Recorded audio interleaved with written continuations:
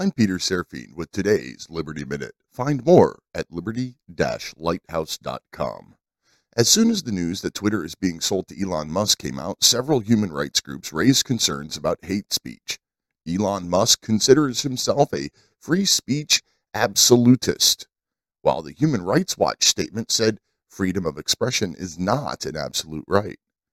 Amnesty International is worried about moderation, aka censorship, of hate speech. All of these groups expressing these concerns have forgotten that free speech is the foundational bedrock of all freedom. Hate speech, misinformation, disinformation, and blatant lies are all protected free speech. Personally, I hope the new community guidelines say something to the effect of, speak your mind, just don't break the law. You should be able to say anything that you want, but remember, you just might look stupid when you do. Until tomorrow, si vis pacem, parabellum.